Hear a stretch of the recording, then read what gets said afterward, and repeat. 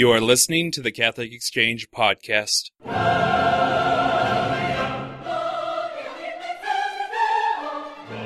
Hello and welcome. This is Michael Litchens with you once again on Catholic Exchange's podcast, episode 3. A blessed feast of St. Agatha to all of you. This is a holy day. I'm very glad to welcome you here. Today I'm going to be giving you a very brief reading from Jacques Bénigne Bossuet. He was a bishop that lived in France up until 1704. Though he died hundreds of years ago, his writings are incredible. He was a well-known preacher. He was lionized and praised by everyone from Ronald Knox to Yves Lenoir to Hilaire Belloc, one of my personal heroes.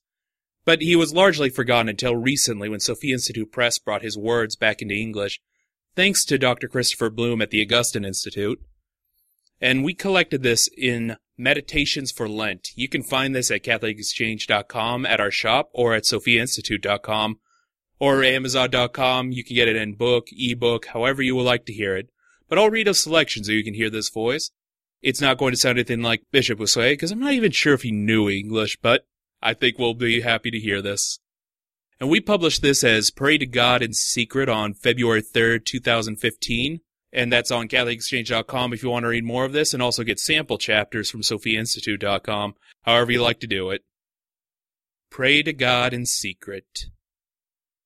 Go into your room, that is, into the most private part of your home, or rather go into the most intimate place in your heart. Recollect yourself completely. Shut the door, Matthew 6:6. Shut your senses and let no foreign thoughts enter. Pray in secret. Open your heart to God alone. Let him be the keeper of your innermost sorrows. Do not heap up empty praises, Matthew 6:7. It is unnecessary to tell God that your needs in lengthy speeches, for he knows all of them before you say a word. Tell him interiorly about what will profit you, and recollect yourself in God. The prayers of the pagans who do not know God are only a heap of senseless phrases. Say little with your lips and much in your heart. Do not multiply your thoughts, for doing so will only confuse and tire you. Bring your attention to rest upon some important truth that captures your mind and heart. Consider, weigh, and taste it. Ruminate upon it and enjoy it. Truth is the bread of your soul. You do not need to swallow each morsel whole, nor do you need always to be passing from one truth to another. Hold on to one, embracing it until it becomes a part of you. Attach your heart to it even more than your mind. Draw forth from all its juices by pressing it with your attention. God sees you in secret. Know that he sees you in your very depths, and infinitely further than you do yourself. Make a simple, lively act of faith in his presence. Christian soul, place yourself entirely under his gaze. He is very near. He is present, for he gives being and motion to all things. Yet you must believe more. You must believe with a lively faith that he is present to you by giving you all of your good thoughts from within. As holding in his hand the source from which they come, not only the good thoughts, but also whatever good desires, good resolutions, and every good act of the will, from its very first beginning and birth to its final perfection. Believe, too, that he is in the souls of the just, and that he makes his dwelling there, within, according to these words of the Lord. We will come to him and make our home with him. John 14:23. He is there in a stable and permanent way. He makes his home there. Desire that he should be in you in this way. Offer yourself to him as his dwelling and temple. Now come out, and with the same faith that enables you to see within you, look upon him in heaven, where he manifests himself to his beloved. It is there that he awaits you. Run, fly, break your chains, break all bonds that tie you down to flesh and blood. Oh God, when will I see you? When will I have that pure heart that enables you to be seen in yourself, outside of yourself, everywhere? O light that enlightens the world, O life that gives life to the living, O truth that feeds us all, O God that satisfies us all, O love that binds all together, I praise you, my heavenly Father, who sees me in secret. Our life, a journey to God. Let us read the words of St. John. Before the feast of Passover, when Jesus knew that his hour had come to depart out of this world to the Father, having loved his own who were in the world, he loved them to the end. We know that the word Passover signifies a journey. One of the reasons for this name is that the Feast of Passover was instituted when the Lord chose the people to come out of Egypt in order to go into the land that had been promised to their fathers. This was a prefigurement of the journey that the new chosen people would have to make their home in heaven.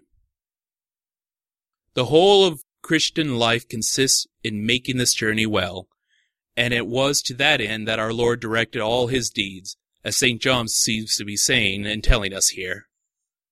The first thing that we should notice is that we must make this Passover, this journey with Jesus Christ. For this reason, the evangelist begins with the account of the Passover of our Lord with these words. Before the feast of Passover, when Jesus knew that his hour had come to depart out of this world to the Father. O Jesus, I present myself to you to make that journey in your company. I wish to depart from this world with you to your Father, whom you have wished to be my own. The world passes away, says your apostle, 1 John 2:17.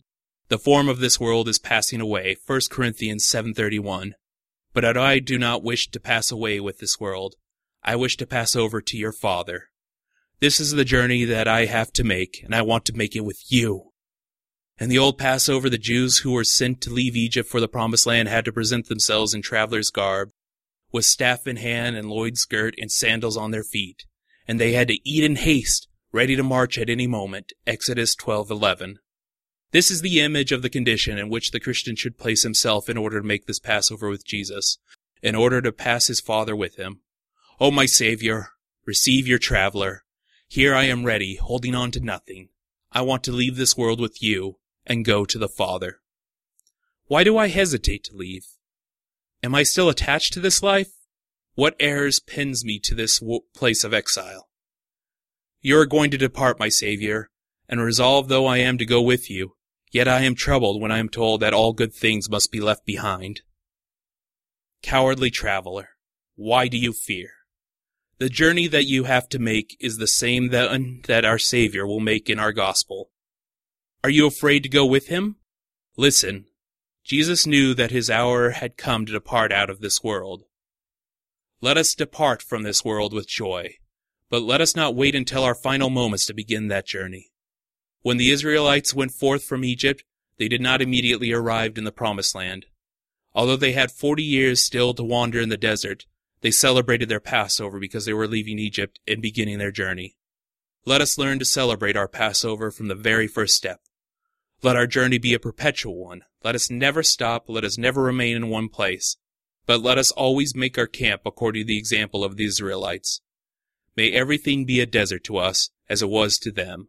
Let us, like them, always live beneath a tent, for our house is everywhere. Let us march, march, march, and make our journey with Jesus. Let us die to the world daily. Let us say with the apostle, I die every day. I am not of the world. I am only passing through, holding on to nothing. And once more, that was Bishop Bousset's from Meditations for Lent, and we titled that Pray to God in Secret. You can get that book once more on CatholicExchange.com through our shop or at SophiaInstitute.com. It's on sale this week, and it's a great book to have either as an ebook or as a regular book. You will greatly appreciate it, I assure you. This will help you to have the best Lent you can have. Each chapter is just a little few pages, and you read it every day. I like to read it in the morning if I go to Mass right before Mass, but otherwise I'll just do it when I'm about to start work. It's really well worth it, and I highly, highly recommend it. Well, and that is all we have today here at the CE Podcast. I thank you all for joining me. Please join me again tomorrow when we'll have a few more podcasts up. We'll also be scheduling a few interviews this week. If you have any questions or have any thoughts, hit me at editor@CatholicExchange.com. God bless you all. God love you. Have a wonderful week. Cheers. And may your life be full of little miracles.